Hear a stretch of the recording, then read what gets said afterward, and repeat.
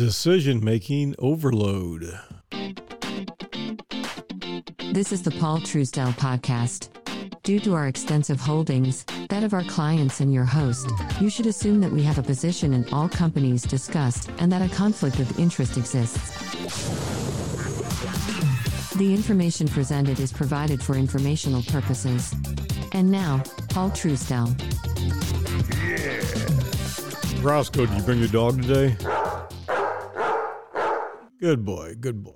Let's get started. You know, one of the things that I can tell you absolutely unequivocally, beyond exclusion of every reasonable doubt, making decisions can wear you out. It's something that I have been reading a lot about and studying and rewriting and working and adding into the book.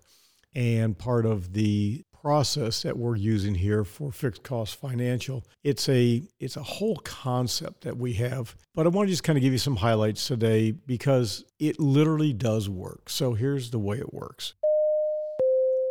When you are successful, I don't care what that means. I don't care who you are or what you do. You can be day one at an employer, or you can be the chief executive officer and you've been doing it for 36 years, as I have. Whatever it is that you do, consciously making decisions can really burn you up. I mean, flat tie you up, burn you up, spit you out, and destroy you. Every day, you and I, we're all bombarded with information. We're bombarded with information that we have to make decisions about. Good, solid decisions that require some thought, at least 70 a day. Successful people, it's a whole lot more than that. So there are a lot of minor decisions that you need to make in life every single day. Where you're going to eat, travel, where you're going to drive to, exercise. There's intermediate or moderate decisions. And there are those that are major. You're going to change jobs. You're going to relocate. Who are you going to associate with? A new partner? Or, as has been the case with me, I've been cutting out a lot of toxic people in my life. Those are major decisions. When I say toxic, people are just not worth the time of day. So one of the things I think we all should be doing is we should constantly be prioritizing our time.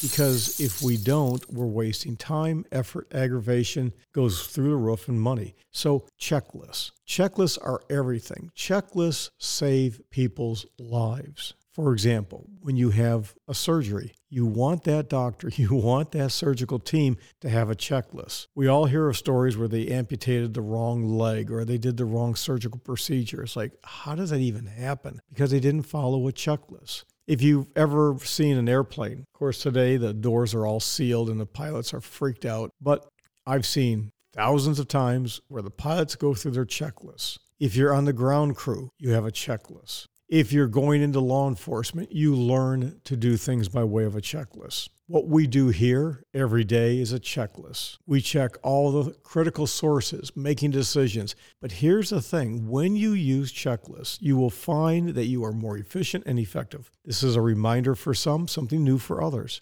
And you'll find that you'll be a whole lot happier because decisions that are constantly being made that are just minor little stupid things, you feel like you're running in place. Now, there are a lot of strategies when it comes to decision making. For me, it's just about writing things down. You turn small decisions into routines. And in essence, junk decisions, things that you've got to constantly do, you're like a fart in a frying pan. It will destroy your ability to make big decisions. It just will. You're tired. At the end of the day, you're exhausted because you're always making decisions. Don't do that.